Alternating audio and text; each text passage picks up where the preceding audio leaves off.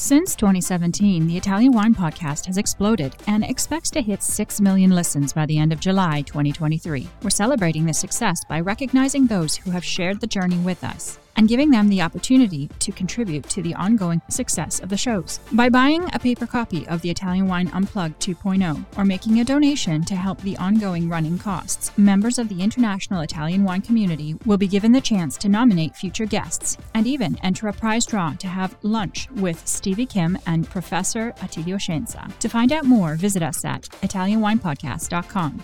Chin chin!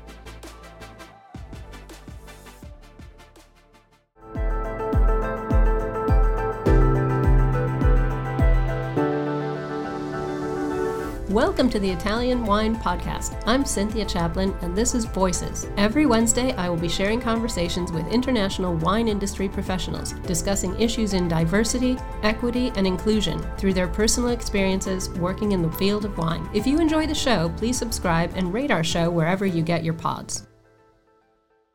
Hello and welcome to Voices. This is Cynthia Chaplin, and today I have the great pleasure of having Richard Kershaw, Master of Wine, joining me from South Africa.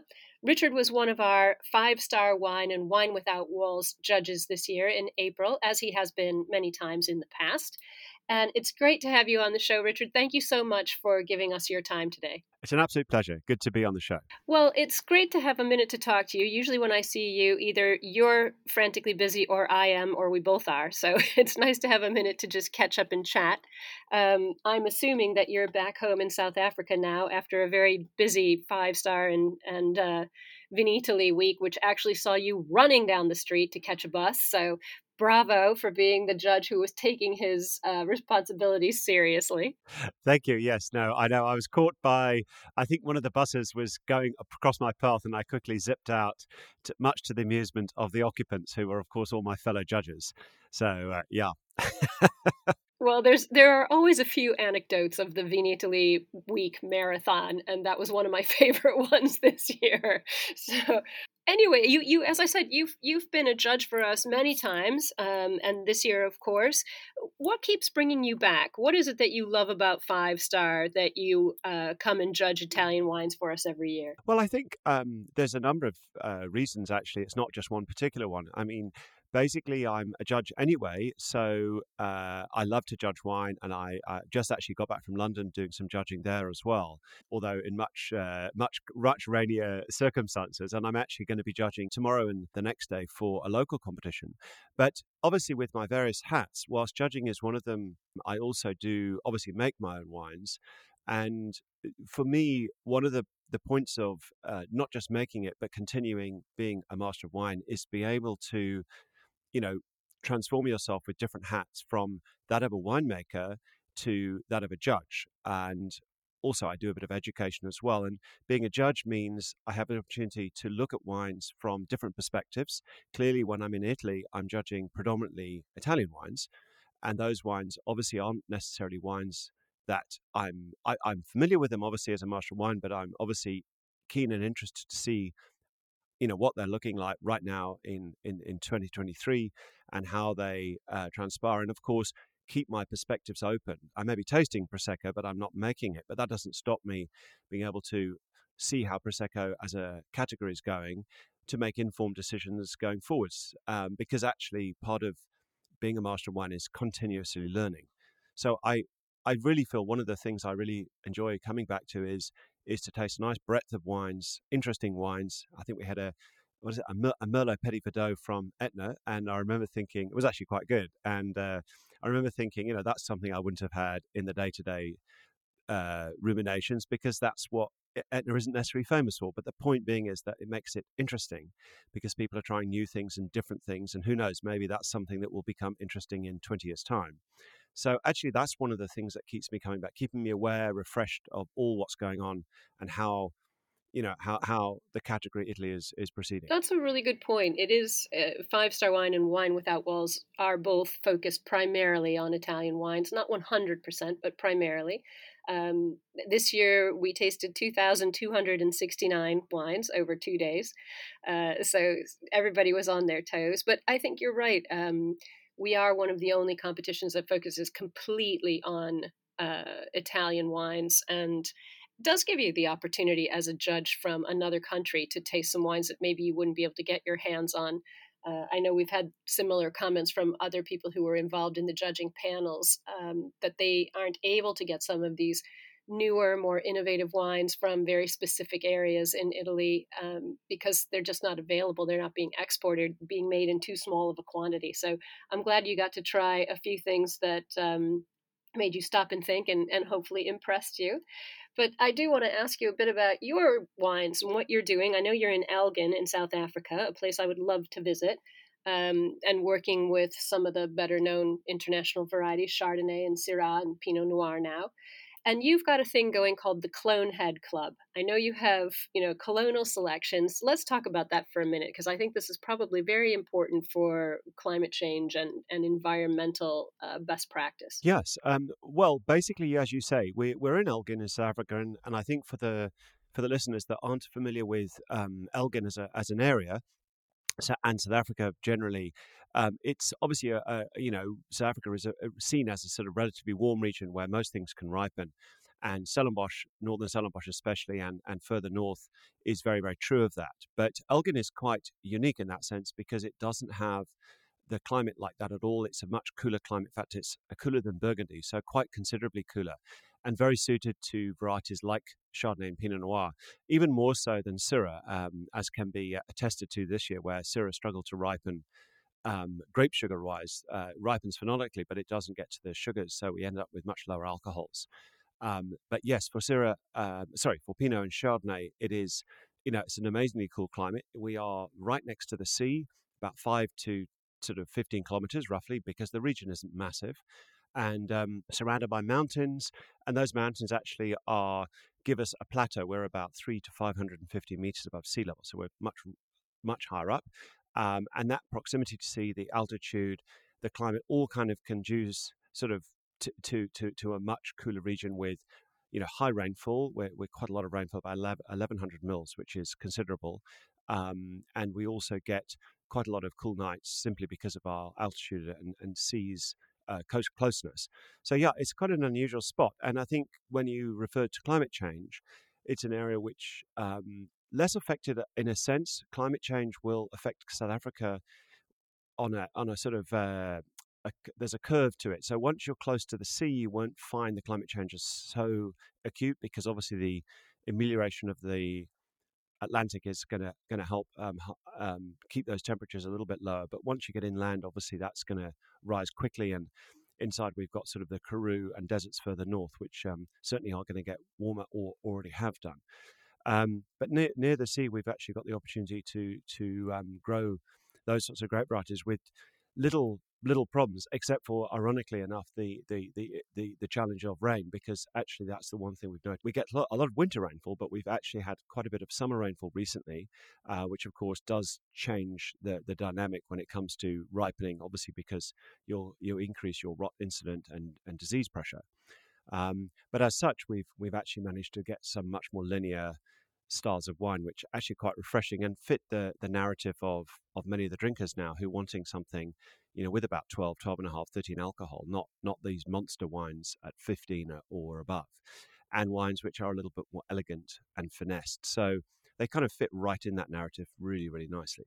Absolutely. It sounds like they really do. And I have to thank you as an educator myself for giving such a beautiful and eloquent description of Elgin, the climate, the altitude, everything. I hope that my Italian Wine Academy WSET students are listening to this, because that was just textbook perfect. But tell me a bit about the clones that you're selecting and why. Yeah, so actually what it comes down to, when I started the business in 2012, I was really interested in the different nature of clones, because I played with that when I was previously at Mulderbosch.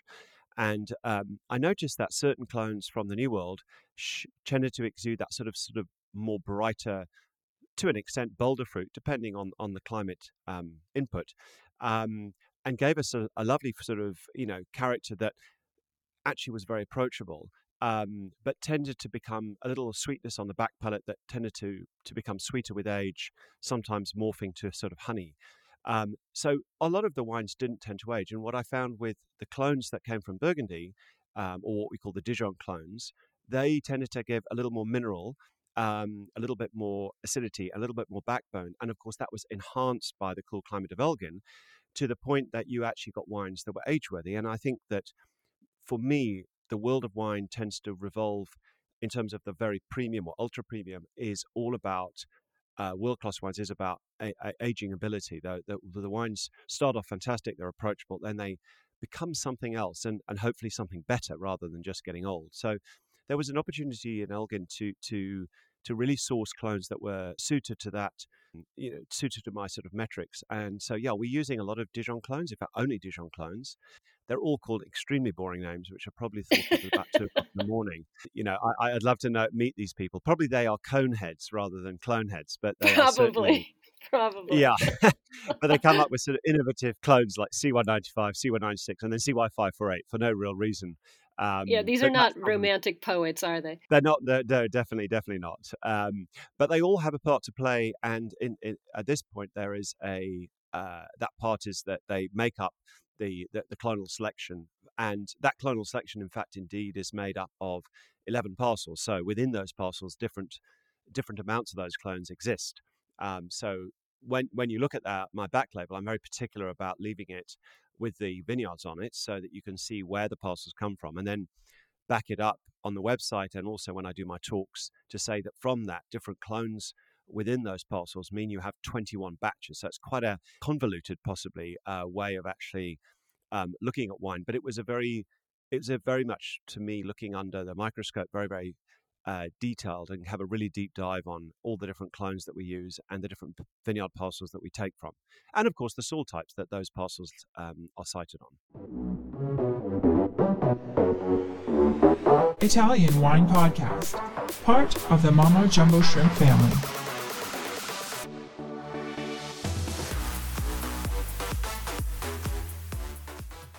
Well, I think this notion of making a more scientific and descriptive back label is becoming more and more popular, especially with younger consumers who are much more concerned about the provenance of what they're eating and drinking. Being able to see that site specific information and sort of getting a better understanding of why some choices are being made, how sustainable they are.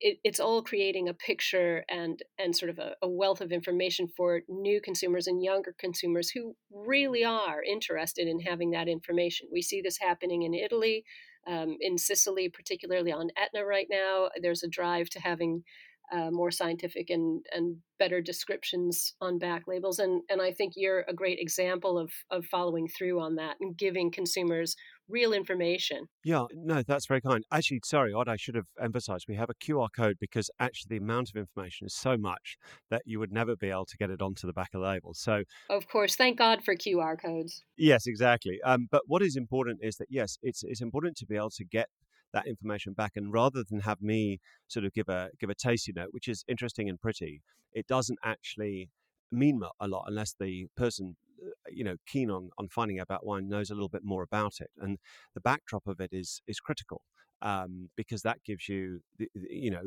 a door into what the winemaker was thinking, and what the wine is standing for, especially obviously if you are concerned about various aspects of the wine. For example, all our wines are, funnily enough, actually natural wines in the sense that they're not natural wines as I do at Wine Without Walls, but they are wines that, because we do have a little bit of sulfites, but they are naturally made, and people are keen on that sort of the point, and we don't fine them or filter them particularly, and we don't use acidulate them or put enzymes or any of the things that you want to do to manipulate them. So that helps people to make choices, especially if they are vegetarian or vegan or anything like that, because they're all very, very friendly to that narrative. Sure, absolutely. That concept of low intervention without having a dirty wine, as you said, some sulfites are necessary, but that low intervention concept is crucial right now, and I think also helping with, as you were saying, creating these wines that are a bit more vertical and age better. It's interesting how these various changes in practices and in the clonal selection is producing wines that are completely different style.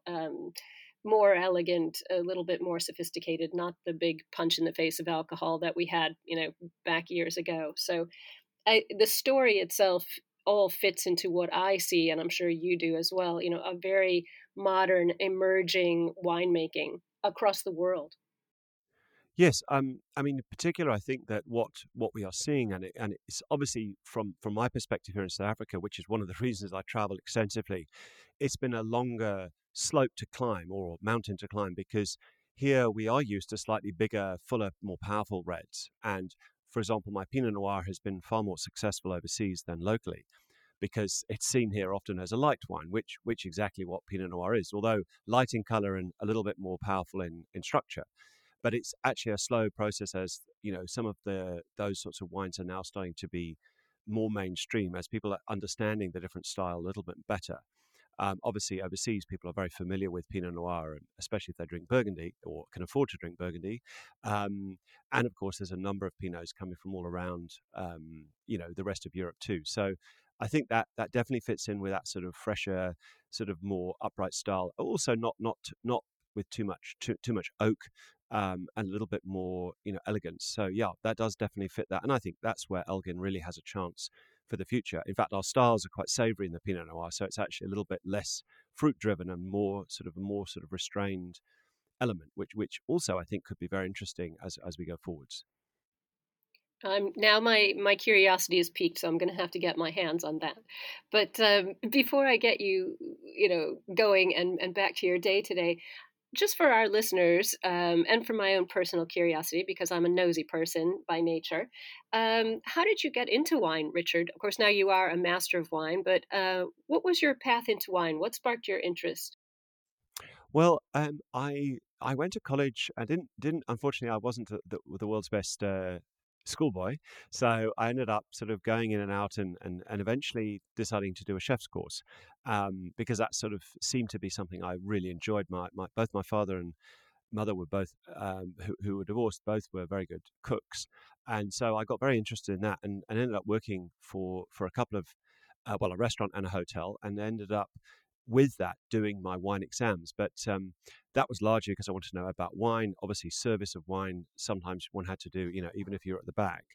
And then I became interested in the actual concept of wine. It seemed to be quite a large format, and I passed my wine exams. In fact, did my diploma back in the day, in the early 90s. I was actually a very, very young, in fact, and very quickly thought, well, I need to be the master of wine because I didn't have a degree at the time. It sounded like something maybe I had a calling for.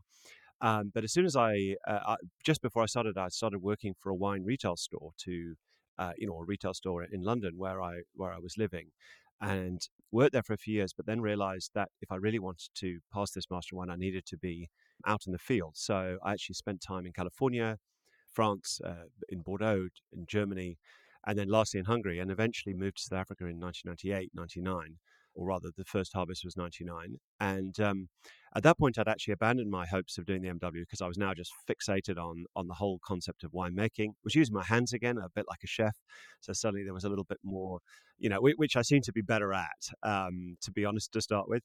And then, of course, I had to sort of start to look at different courses to help me with my microbiology, biochemistry, all the various inputs. And because I was sort of doing it as a mature student, I was now actually much more engaged than I was as a schoolboy, which I was clearly not engaged at all.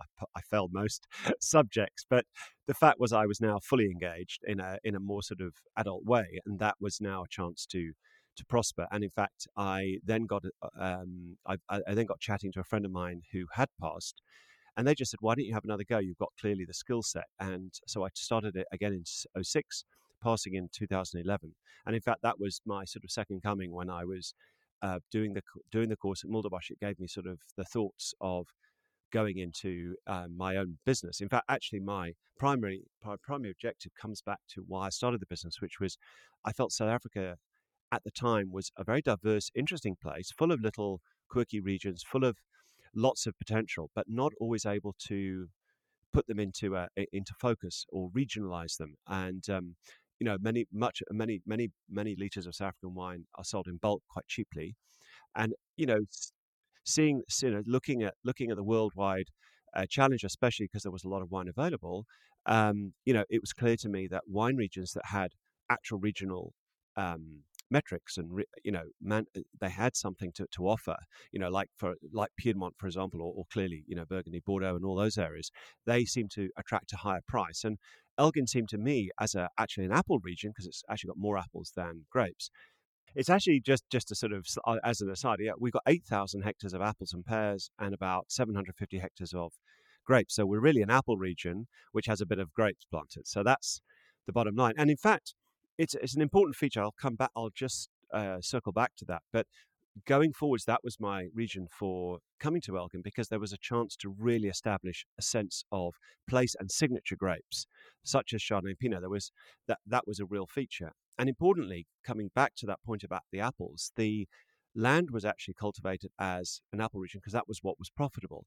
So for those who were willing to change to grapes, it wasn't a question of having no opportunity cost. There was clearly the opportunity to plant grapes, but at the expense of apples, which meant that they had to add up. You couldn't just plant any old grapes, and they had to make a profit. So that's why they decided to, where I got involved, I said to the growers that we should be focusing on Chardonnay, and then latterly, more recently, Pinot, but to put grapes that do have a broken price ceiling. There's an opportunity to make quite expensive Chardonnay in a world that accepts expensive Chardonnay. Yeah, if you drive the quality up, the people know what Chardonnay is. They know what Pinot Noir is. And if you've got the quality, economically, you can make an impact much faster than, as you said, with something like, a Fiano, that not everybody knows what that is.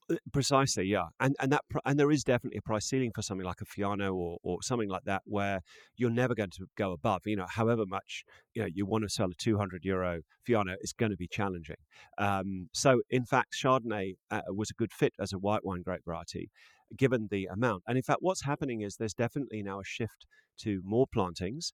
The apple industry has been incredibly profitable. It's staggering just how much these guys can make profitable-wise, but they are now starting to feel a little bit of the pinch, I think largely driven by the circumstance over the last 2 or 3 years. And I think that there's an opportunity to put more vines in the ground, which I think will be exciting, because the region is small. I mean, 750 hectares is not a massive region, and a lot of the grapes, for good or bad, is sent outside of the region. About 77% is made in other locales, not in Elgin. So whilst the producers number about 17, it would be nice to see more wine being made here, or importantly, whatever wine, if it isn't made here, labelled as Elgin, because that will give it a stamp of quality, and that will give it a sense that it has a value attached more so than another region. So I think that's really, really important. And for me, that's one of my driving factors being here. That's so interesting, both from a marketing standpoint and an educational standpoint. I love the idea of establishing a sense of place. That seems to be a hot sort of buzzword at the moment, kind of taking over from our old notions of terroir, but establishing a sense of place for Elgin wines in particular, not only just for marketing and we all have to make some money, but also educating people, not just students, but wine lovers around the world about the different wines. South Africa is not just one place. Elgin is a very particular location, as you've pointed out. So I want to wish you all the best with this, because it sounds like you're on the verge of more exciting projects and prospects in Elgin, and you haven't been there all that long, just over 10 years. So still quite a lot to accomplish. I'm so glad you could come on today. Thank you so much. It's been an absolute pleasure. Thank you. All right. Take care, Richard, and be safe in your travels and your judging adventures. And I'm sure we will see you back in Verona soon. Absolutely. We'll see you next year. Okay. Cheers. Thank you for listening, and remember to tune in next Wednesday when I'll be chatting with another fascinating guest. Italian Wine Podcast is among the leading wine podcasts in the world, and the only one with a daily show. Tune in every day and discover all our different shows. You can find us at ItalianWinePodcast.com, SoundCloud, Spotify, Himalaya, or wherever you get your pods.